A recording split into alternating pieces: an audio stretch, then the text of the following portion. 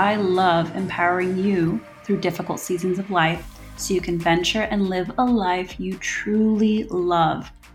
Join me as I cover topics on health and wellness, money, business, work, great relationships, not so great relationships, love, loss, family, achieving those beautiful goals, creating balance in life, growth, and so much more. Consider this your one-stop honest shop for a little happy hour blended with your personal school of life. Grab a drink, get cozy, and get ready to be challenged and inspired while you learn. This is the Venture Love Podcast.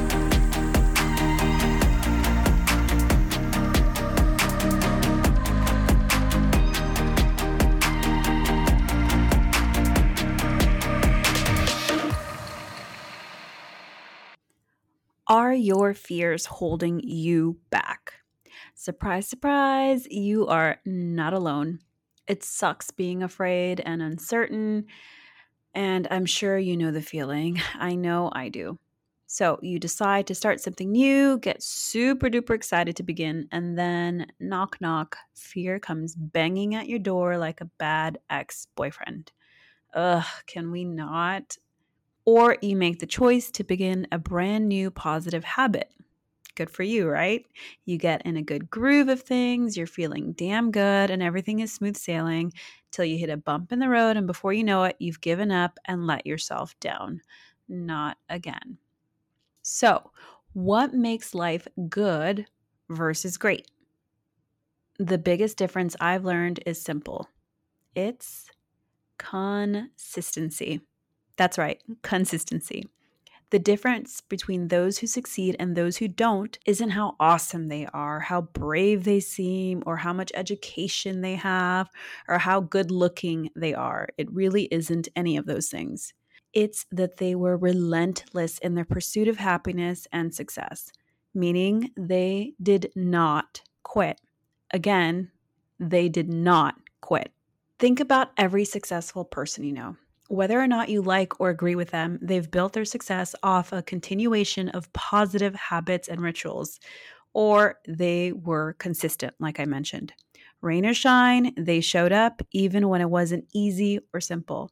Regardless of how many doors closed in their faces and how many times they were told no, deep down they kept going because they believed that eventually those no's would become yeses. And guess what? They did. Who comes to mind when I think of someone consistent and successful? Well, for me, it's Obama, Oprah, J.Lo, Tony Robbins, Rachel Hollis, Jeff Bezos. The list goes on, right? You get the point. You can love them or you can hate them. I don't care, but at the end of the day, I do respect them. So what can you do when fear is holding you back? Number 1, take action.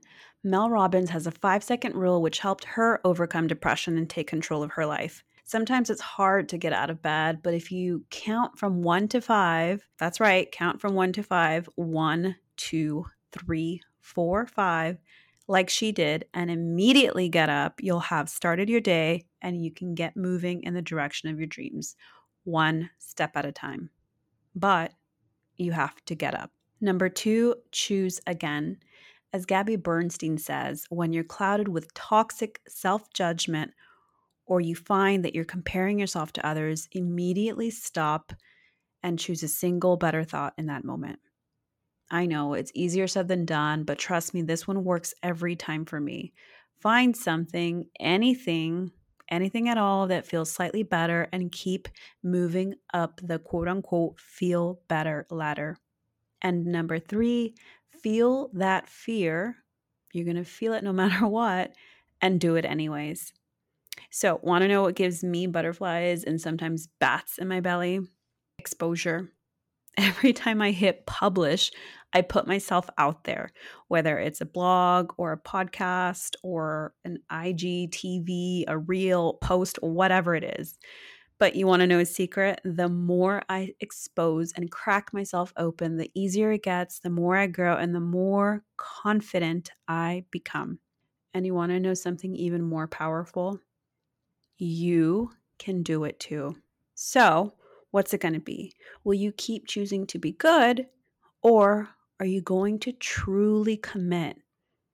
Commit to yourself and your goals and your life and your wants and your desires and become great. And by great, I mean that great version of you know you can be. And I think you know the answer. Feel the fear and do it anyways.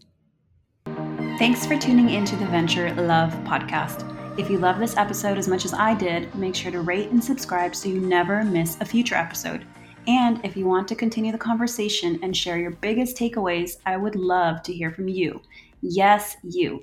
Head on over to my Instagram at violet_ventures to share your favorite part, grab a freebie, learn about my latest offerings, or check out my latest blog. I can't wait to connect and hear from you.